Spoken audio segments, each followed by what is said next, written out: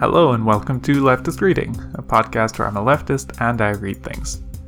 Today, we are finishing Women, Race and Class by Angela Y. Davis. We've got the second half of the final chapter, which shouldn't be too long, and then some thoughts on this chapter and the book as a whole.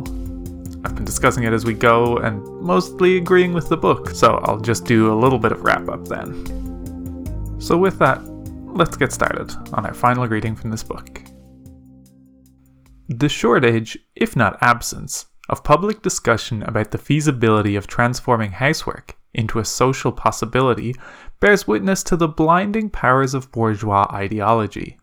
It is not even the case that women's domestic role has received no attention at all. On the contrary, the contemporary women's movement has represented housework as an essential ingredient in women's oppression. There is even a movement in a number of capitalist countries whose main concern is the plight of the housewife. Having reached the conclusion that housework is degrading and oppressive primarily because it is unpaid labor, this movement has raised the demand for wages. A weekly government paycheck, its activists argue, is the key to improving the housewife's status and the social position of women in general. The wages for housework movement originated in Italy, where its first public demonstration took place in March 1974, addressing the crowd assembled in the city of Mestre. In the city of Mestre, one of the speakers proclaimed, quote, "Half the world's population is unpaid. This is the biggest class contradiction of all, and this is our struggle for wages for housework. It is the strategic demand. At this moment, it is the most revolutionary demand for the whole working class. If we win, the class wins. If we lose, the class loses." End quote. Footnote 14. According to this movement's strategy, wages contain the key to the emancipation of housewives, and the demand itself is represented as the central focus of the campaign for women's liberation in general. Moreover, the housewife's struggle for wages is projected as the pivotal issue of the entire working class movement. The theoretical origins of the wages for housework movement can be found in an essay by Maria Rosa Dalla Costa entitled Women and the Subversion of the Community. Footnote 15. In this paper, Dalla Costa argues for a redefinition of housework based on her thesis that the private character of household services is actually an illusion. The housewife, she insists, only appears to be ministering to the private needs of her husband and children, for the real beneficiaries of her services are her husband's present employer and the future employers of her children. Quote, "The woman has been isolated in the home, forced to carry out work that is considered unskilled, the work of giving birth to, raising, disciplining, and servicing the worker for production. Her role in the cycle of production remained invisible because only the product of her labor, the laborer, was visible." End quote. Footnote 16. The demand that housewives be paid is based on the assumption that they produce a commodity as important and as valuable as the commodities their husbands produce on the job. Adopting Dalla Costa's logic, the wages for housework movement defines housewives as creators of the labor power sold by their family members as commodities on the capitalist market. Dalla Costa was not the first theorist to propose such an analysis of women's oppression. Both Mary Inman's In Woman's Defense, 1940, footnote 17, and Margaret Benson's The Political Economy of Women's Liberation, 1969, footnote 18. Define housework in such a way as to establish women as a special class of workers exploited by capitalism called housewives. That women's procreative, child-rearing, and housekeeping roles make it possible for their family members to work, to exchange their labor power for wages, can hardly be denied. But does it automatically follow that women in general, regardless of their class and race, can be fundamentally defined by their domestic functions? Does it automatically follow that the housewife is actually a secret worker inside the capitalist production process? If the Industrial Revolution resulted in the structural separation of the home economy from the public economy, then housework cannot be defined as an integral component of capitalist production. It is rather related to production as a precondition. The employer is not concerned in the least about the way labor power is produced and sustained. He is only concerned about its availability and its ability to generate profit. In other words, the capitalist production process presupposes the existence of a body of exploitable workers. Quote, "The replenishment of workers' labor power is not a part of the process of social production, but a prerequisite to it. It occurs outside of the labor process. Its function is the maintenance of human existence, which is the ultimate purpose of production in all societies." End quote. Footnote 19. In South African society, where racism has led economic exploitation to its most brutal limits, the capitalist economy betrays its structural separation from domestic life in a characteristically violent fashion. The social architects of apartheid have simply determined that black labor yields higher profits when domestic life is all but entirely discarded. Black men are viewed as labor units whose productive potential renders them valuable to the capitalist class, but their wives and children, quote, "are superfluous appendages, non-productive, the women being nothing more than adjuncts to the procreative capacity of the black male labor unit." End quote. Footnote 20. In accordance with South African law, black women are banned from the white areas, 87% of the country. Even, in most cases, from the cities where their husbands live and work. Black domestic life in South Africa's industrial centres is viewed by apartheid supporters as superfluous and unprofitable, but it is also seen as a threat. Quote, "Government officials recognize the homemaking role of the women and fear their presence in the cities will lead to the establishment of a stable black population." End quote. Footnote 21. The consolidation of African families in the industrialized cities is perceived as a menace because domestic life might become a base for a heightened level of resistance to apartheid. This is undoubtedly the reason why large numbers of women holding residence permits for white areas are assigned to live in sex-segregated hostels. Married as well as single women end up living in these projects. In such hostels, family life is rigorously prohibited. Husbands and wives are unable to visit one another, and neither mother nor father can receive visits from their children. Footnote 22. This intense assault on black women in South Africa has already taken its toll, for only 28.2% are currently opting for marriage. Footnote 23. For reasons of economic expediency and political security, apartheid is eroding, with the apparent goal of destroying, the very fabric of black domestic life. South African capitalism thus blatantly demonstrates the extent to which the capitalist economy is utterly dependent on domestic labor. The deliberate dissolution of family life in South Africa could not have been undertaken by the government if it were truly the case that the services performed by women in the home are an essential constituent of wage labor under capitalism. That domestic life can be dispensed with by the South African version of capitalism is a consequence of the separation of the private home economy and the public production process, which characterizes capitalist society in general. It seems futile to argue that on the basis of capitalism's internal logic, women ought to be paid wages for housework. Assuming that the theory underlying the demand for wages is hopelessly flawed, might it not be nonetheless politically desirable to insist that housewives be paid? Couldn't one invoke a moral imperative for women's right to be paid for the hours they devote to housework? The idea of a paycheck for housewives would probably sound quite attractive to many women. But the attraction would probably be short-lived, for how many of those women would actually be willing to reconcile themselves to deadening, never-ending household tasks, all for the sake of a wage? Would a wage alter the fact, as Lenin said, that, quote, "petty housework crushes, strangles, stultifies, and degrades the woman, chains her to the kitchen and to the nursery, and wastes her labor on barbarously unproductive, petty, nerve-wracking, stultifying, and crushing drudgery." End quote. Footnote 24. It would seem that government paychecks for housewives would further legitimize this domestic slavery.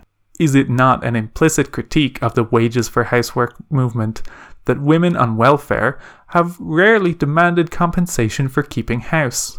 Not wages for housework, but rather a guaranteed annual income for all, is the slogan articulating the immediate alternative they have most frequently proposed to the dehumanizing welfare system. What they want in the long run, however, is jobs and affordable public childcare. The guaranteed annual income functions, therefore, as unemployment insurance pending the creation of more jobs with adequate wages, along with a subsidized system of childcare. The experiences of yet another group of women reveal the problematic nature of the wages for housework strategy. Cleaning women, domestic workers, maids, these are the women who know better than anyone else what it means to receive wages for housework. Their tragic predicament is brilliantly captured in the film by Ousmane Sembène, entitled Le Noirde. Footnote 25. The main character is a young Senegalese woman who, after a search for work, becomes a governess for a French family living in Dakar. When the family returns to France, she enthusiastically accompanies them. Once in France, however, she discovers she is responsible not only for the children, but for cooking, cleaning, washing, and all the other household chores. It is not long before her initial enthusiasm gives way to depression, a depression so profound that she refuses the pay offered her by her employers. Wages cannot compensate for her slave-like situation. Lacking the means to return to Senegal, she is so overwhelmed by her despair that she chooses suicide over an indefinite destiny of cooking, sweeping, dusting, scrubbing. In the United States, women of color, and especially black women, have been receiving wages for housework for untold decades. In 1910, when over half of all black females were working outside their homes, 1/3 of them were employed as paid domestic workers. By 1920, over 1/2 were domestic servants, and in 1930, the proportion had risen to 3 out of 5. Footnote 26. One of the consequences of the enormous female employment shifts during World War II was a much welcomed decline in the number of black domestic workers. Yet in 1960, 1/3 of all black women holding jobs were still confined to their traditional occupations. Footnote 27. It was not until clerical jobs became more accessible to black women that the proportion of black women domestics headed in a definitely downward direction. Today, the figure hovers around 13%. Footnote 28. The enervating domestic obligations of women in general provide flagrant evidence of the power of sexism. Because of the added intrusion of racism, vast numbers of black women have had to do their own housekeeping and other women's home chores as well. And frequently, the demands of the job in a white woman's home have forced the domestic worker to neglect her own home, and even her own children. As paid housekeepers, they have been called upon to be surrogate wives and mothers in millions of white homes. During their more than 50 years of organizing efforts, domestic workers have tried to redefine their work by rejecting the role of the surrogate housewife. The housewife chores are unending and undefined. Household workers have demanded in the first place a clear delineation of the jobs they are expected to perform. The name itself of one of the houseworkers' major unions today, Household Technicians of America, emphasizes their refusal to function as surrogate housewives whose job is just housework. As long as household workers stand in the shadow of the housewife, they will continue to receive wages which are more closely related to a housewife's allowance than to a worker's paycheck. According to the National Committee on Household Employment, the average full-time household technician earned only $2,732 in 1976. 2/3 of them earning under $2,000. Footnote 29. Although household workers had been extended the protection of the minimum wage law several years previously, in 1976 an astounding 40% still received grossly substandard wages. The wages for housework movement assumes that if women were paid for being housewives, they would accordingly enjoy a higher social status. Quite a different story is told by the age-old struggles of the paid household worker, whose condition is more miserable than any other group of workers under capitalism. Over 50% of all US women work for a living today, and they constitute 41% of the country's labor force. Yet countless numbers of women are currently unable to find decent jobs. Like racism, sexism is one of the great justifications for high female unemployment rates. Many women are just housewives, because in reality they are unemployed workers. Cannot therefore the just housewife role be most effectively challenged by demanding jobs for women on a level of equality with men, and by pressing for the social services, childcare for example, and job benefits, maternity leaves, etc., which will allow more women to work outside the home? The wages for housework movement discourages women from seeking outside jobs, arguing that slavery to an assembly line is not liberation from slavery to the kitchen sink. Footnote 30. The campaign's spokeswomen insist, nonetheless, that they don't advocate the continued imprisonment of women within the isolated environment of their homes. They claim that while they refuse to work on the capitalist market per se, they do not wish to assign to women the permanent responsibility for housework. As a US representative of this movement says, quote, "We are not interested in making our work more efficient or more productive for capital. We are interested in reducing our work and ultimately refusing it altogether. But as long as we work in the home for nothing, no one really cares how long or how hard we work. For capital only introduces advanced technology to cut the costs of production after wage gains by the working class. Only if we make our work cost, i.e. only if we make it uneconomical, will capital discover the technology to reduce it. At present, we often have to go out for a second shift of work to afford the dishwasher that should cut down our housework." Footnote 31. Once women have achieved the right to be paid for their work, they can raise demands for higher wages, thus compelling the capitalists to undertake the industrialization of housework. Is this a concrete strategy for women's liberation, or is it an unrealizable dream? How are women supposed to conduct the initial struggle for wages? Dalla Costa advocates the housewives' strike. Quote, "We must reject the home, because we want to unite with other women, to struggle against all situations which presume that women will stay at home. To abandon the home is already a form of struggle, since the social services we provide there would then cease to be carried out in those conditions." End quote. Footnote 32. But if women are to leave the home, where are they to go? How will they unite with other women? Will they really leave their homes motivated by no other desire than to protest their housework? Is it not much more realistic to call upon women to leave home in search of outside jobs, or at least to participate in a massive campaign for decent jobs for women? Granted, work under the conditions of capitalism is brutalizing work. Granted, it is uncreative and alienating. Yet with all this, the fact remains that on the job, women can unite with their sisters, and indeed with their brothers, in an order to challenge the capitalists at the point of production.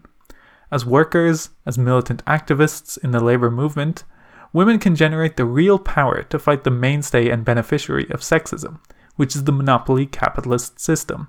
If the wages for housework strategy does little in the way of providing a long-range solution to the problem of women's oppression, neither does it substantively address the profound discontent of contemporary housewives. Recent sociological studies have revealed that housewives today are more frustrated by their lives than ever before. When Anne Oakley conducted interviews for her book, The Sociology of Housework, footnote 33, she discovered that even the housewives who initially seemed unbothered by their housework eventually expressed a very deep dissatisfaction. These comments came from a woman who held an outside factory job. Do you like housework? I don't mind it. I suppose I don't mind housework because I'm not at it all day. I go to work, and I'm only on housework half a day. If I did it all day, I wouldn't like it. Woman's work is never done. She's on the go all the time. Even before you go to bed, you've still got something to do. Emptying ashtrays, wash a few cups up. You're still working. It's the same thing every day. You can't sort of say you're not going to do it because you've got to do it. Like preparing a meal. It's got to be done because if you don't do it, the children wouldn't eat. I suppose you get used to it. You just do it automatically. I'm happier at work than I am at home. What would you say are the worst things about being a housewife? I suppose you get days when you feel you get up and you've got to do the same old things. You get bored. You're stuck in the same routine. I think if you ask any housewife, if they're honest, they'll turn around and say they feel like a drudge half the time. Everybody thinks when they get up in the morning, "Oh no, I've got the same old things to do today, till I go to bed tonight. It's doing the same things. Boredom." End quote. Footnote 34. Would wages diminish this boredom? This woman would certainly say no. A full-time housewife told Oakley about the compulsive nature of housework. Quote, "The worst thing is, I suppose, that you've got to do the work because you are at home. Even though I've got the option of not doing it, I don't really feel I could not do it, because I feel I ought to do it." End quote. Footnote 35. In all likelihood, receiving wages for doing this work would aggravate this woman's obsession. Oakley reached the conclusion that housework, particularly when it is a full-time job, so thoroughly invades the female personality that the housewife becomes indistinguishable from her job. Quote, "The housewife, in an important sense, is her job. Separation between subjective and objective elements in the situation is therefore intrinsically more difficult." End quote. Footnote 36. The psychological consequence is frequently a tragically stunted personality, haunted by feelings of inferiority. Psychological liberation can hardly be achieved simply by paying the housewife a wage. Other sociological studies have confirmed the acute disillusionment suffered by contemporary housewives. When Myra Furey, footnote 37, interviewed over 100 women in a working community near Boston, quote, "Almost twice as many housewives as employed wives said they were dissatisfied with their lives." End quote. Needless to say, most of the working women did not have inherently fulfilling jobs. They were waitresses, factory workers, typists, supermarket and department store clerks, etc. Yet their ability to leave the isolation of their homes, getting out and seeing other people, was as important to them as their earnings. With housewives who felt they were going crazy staying at home, welcomed the idea of being paid for driving themselves crazy? One woman complained that staying at home all day is like being in jail. Would wages tear down the walls of her jail? The only realistic escape path from this jail is the search for work outside the home. Each one of the more than 50% of all US women who work today is a powerful argument for the alleviation of the burden of housework. As a matter of fact, enterprising capitalists have already begun to exploit women's new historical need to emancipate themselves from their roles as housewives. Endless profit-making fast food chains like McDonald's and Kentucky Fried Chicken bear witness to the fact that more women at work means fewer daily meals prepared at home. However unsavory and unnutritious the food, however exploitative of their workers, these fast food operations call attention to the approaching obsolescence of the housewife. What is needed, of course, are new social institutions to assume a good portion of the housewife's old duties. This is the challenge emanating from the swelling ranks of women in the working class. The demand for universal and subsidized childcare is a direct consequence of the rising number of working mothers. And as more women organize around the demand for more jobs, for jobs on the basis of full equality with men, serious questions will increasingly be raised about the future viability of women's housewife duties. It may well be true that slavery to an assembly line is not in itself liberation from the kitchen sink, but the assembly line is doubtlessly the most powerful incentive for women to press for the elimination of their age-old domestic slavery. The abolition of housework as the private responsibility of individual women is clearly a strategic goal of women's liberation. But the socialization of housework, including meal preparation and childcare, presupposes an end to the profit motive's reign over the economy. The only significant steps toward ending domestic slavery have in fact been taken in the existing socialist countries. Working women, therefore, have a special and vital interest in the struggle for socialism. Moreover, under capitalism, campaigns for jobs on an equal basis with men, combined with movements for institutions, such as subsidized public childcare, contain an explosive revolutionary potential. This strategy calls into question the validity of monopoly capitalism and must ultimately point in the direction of socialism. And that concludes both this chapter and this book. Overall, I found this a very good and very useful book. It quite explicitly did the thing I was hoping for at the start, where by overlapping different vectors of oppression and actually tackling them together, it kind of filled in some things that I felt were lacking from other stuff we'd been reading. Partly because it was older. I mean, some of that stuff is just not able to predict the way society would develop decades after. But also in part because they were focused on very much a flattening of identity, of everyone being the same, and we're all in this together in entirely equal measure. I presume this last chapter was not written in response to the conquest of bread and their discussion of domestic labor, but it sure does feel like it answered my questions on that. And of course, to talk about this chapter in particular, all of the stuff this book is alluding to, it is still behind the times of where we went, because we're now in a world where there's a massively expanding service industry that's basically founded on a lot of this kind of domestic labor, housework, this style of labor.